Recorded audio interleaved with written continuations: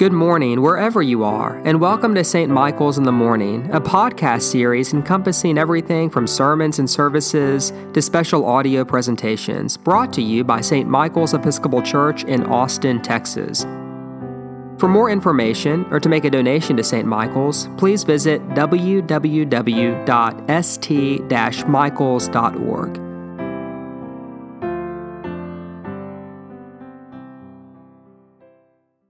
So whenever I sit down to write a sermon, I typically like to start with a little self-deprecating humor, maybe a joke, a light illustration of some sort. And that just doesn't work very well with this parable about the sheep and the goats. And I have to say, whenever I read this parable, I'm always a little torn because there are two core beliefs I hold when it comes to how God changes lives, which are not intuitively linked to this passage at first glance. First, I don't believe that you can scare people into heaven or bully someone into a transformed life.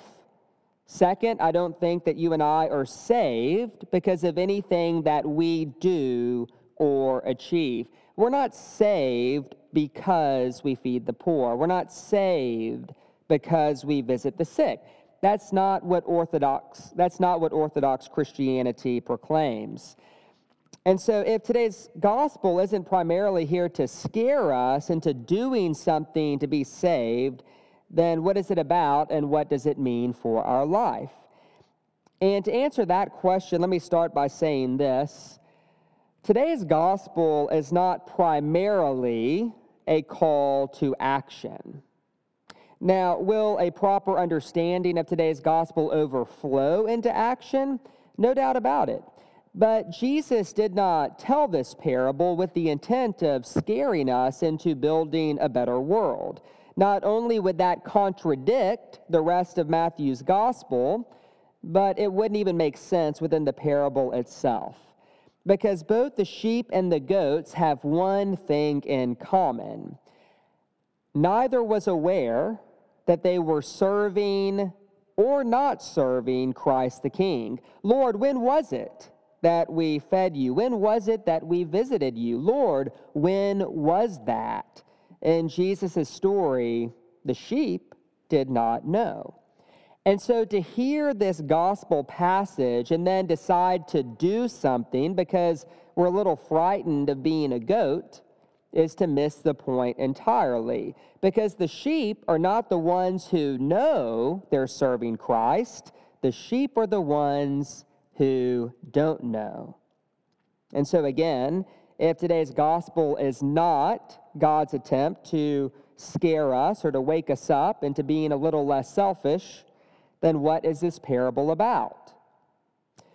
Well, in the Episcopal Church, today is Christ the King Sunday. It is a day that the church sets aside to remind ourselves that Jesus Christ is the rightful King of the creation, and that a day will come when he alone will reign. And today's gospel from Matthew is really about the character of this king. You see, there is a question that a story like this, on a Sunday like this, is asking us to consider, and that's what kind of king do we say that Jesus is? And as I reflect on today's gospel, two incredibly hopeful and surprising details stand out. First, Jesus is not a king that reigns on some lofty golden throne high above the mess of the world and the mess of your life. As today's gospel begins, when the Son of Man comes in his glory, then he will sit on the throne of his glory. Then, but not now. Because now, as today's gospel points out, Christ the King reigns in the midst of the world's mess, amongst the hungry, the sick, and the imprisoned, amongst the lonely, the friendless, and the needy, amongst the alcoholics, the burnt out, and the anxious, with the ones he calls the least. Christ the King reigns in the midst of their mess. But then, second, Christ the King calls the least amongst us, the sick, the naked, and the common criminal, members of his family. As Jesus once said to the Pharisees, those who are well have no need of a physician, but those who are sick. For I have come not to call the righteous, but sinners to repentance. Well, today, Jesus ups the ante a bit, calling the sick and the sinful not just to repentance, but to acknowledge their status as his brothers and sisters. And so are you beginning to see how full of grace today's gospel actually is? Because before it says a word about God's judgment, it speaks volumes about God's nature. And the message is that there is no situation that is so hopeless, no pain that is so unbearable, no sin that is so horrible that Christ the King removes himself from it. Hunger, thirst, estrangement, nakedness, prison, a worldwide pandemic that has left us all just a tad bit anxious, lonely, and depressed. It doesn't matter the circumstance. Christ the King reigns in the midst of our mess. And so have you ever hungered and thirst for righteousness only to be crushed by sin and injustice? Have your secrets ever left you feeling isolated and alone? Has shame ever left you feeling naked and exposed? Or have you ever felt so scared and inadequate that life felt like a prison from which you could not escape? In other words, has life ever made you feel like the absolute least? Because if so, there is a message in today's gospel for you. Christ the King calls you family, and he reigns in the midst of your mess. Because at the end of the day, that's what Christ the King Sunday and what this gospel passage is really all about. It's about a different kind of king. A king who endures the shame of his own subjects and saves his sheep by dying for them. A king whose crown is of thorns and whose throne is a cross. A king that enters Jerusalem not in a chariot, but on a donkey. Not with an army, but with a handful of fishermen. A king whose power is manifested not in the breaking of bones, but in the breaking of the bread. This, we affirm, is the King of the universe. And to know this King intimately is to be transformed. Now, I don't want to leave you with the impression that what we do doesn't matter. What we do matters tremendously. Our life matters, our choices matter, the things we love, the way we spend our money, the way we spend our time. It all matters to God because we matter to God. And even though the sheep in today's gospel did not know that they were serving Christ, it certainly matters that we as a church get very intentional about seeking and serving Christ in all people, especially those in society who are among the least. But the goal of the Christian life aims at something higher.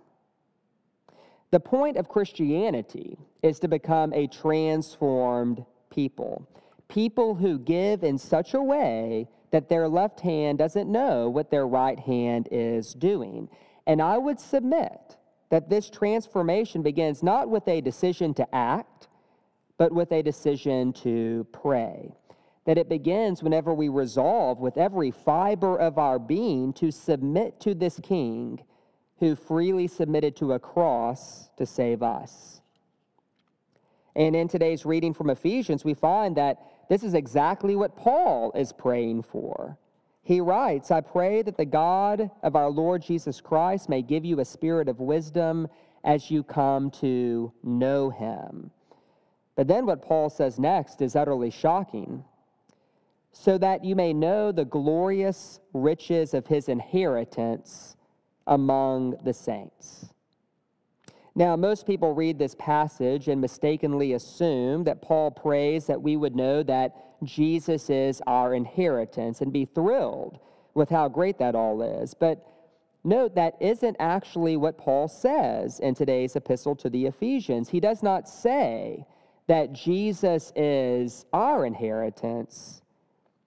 He says that we are Jesus's inheritance.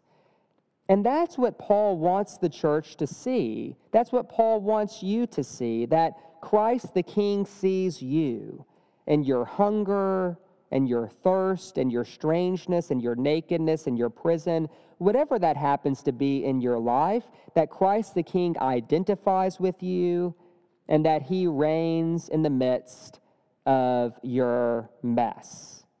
Why? Because we are his inheritance, the apple of his eye, the people he longs to heal, restore, and save. And so as we go out into the world this week, let us not forget that before we can live our life for Christ the King, we have to know in an intimate way that Christ the King lives for us. We are his family. And to the extent that we know that Jesus honors us, we will in turn honor him with how we live our life. But our King is not looking for calculated, fear-based, sporadic, conscious appeasing, humanitarian acts of service by people who assume they're okay on behalf of people we think are not okay. No, Jesus is looking for people who know him intimately as he is. You see, it's not only that we are Jesus's inheritance, but Christ the King is also ours. And so come, you that are blessed by the Father in heaven, and inherit the kingdom prepared for you from the foundation of the world. Because today's gospel is not about people who earn their salvation. No, it's about people who love their King so much and who know his character so well that on the last day they discover it. Amen.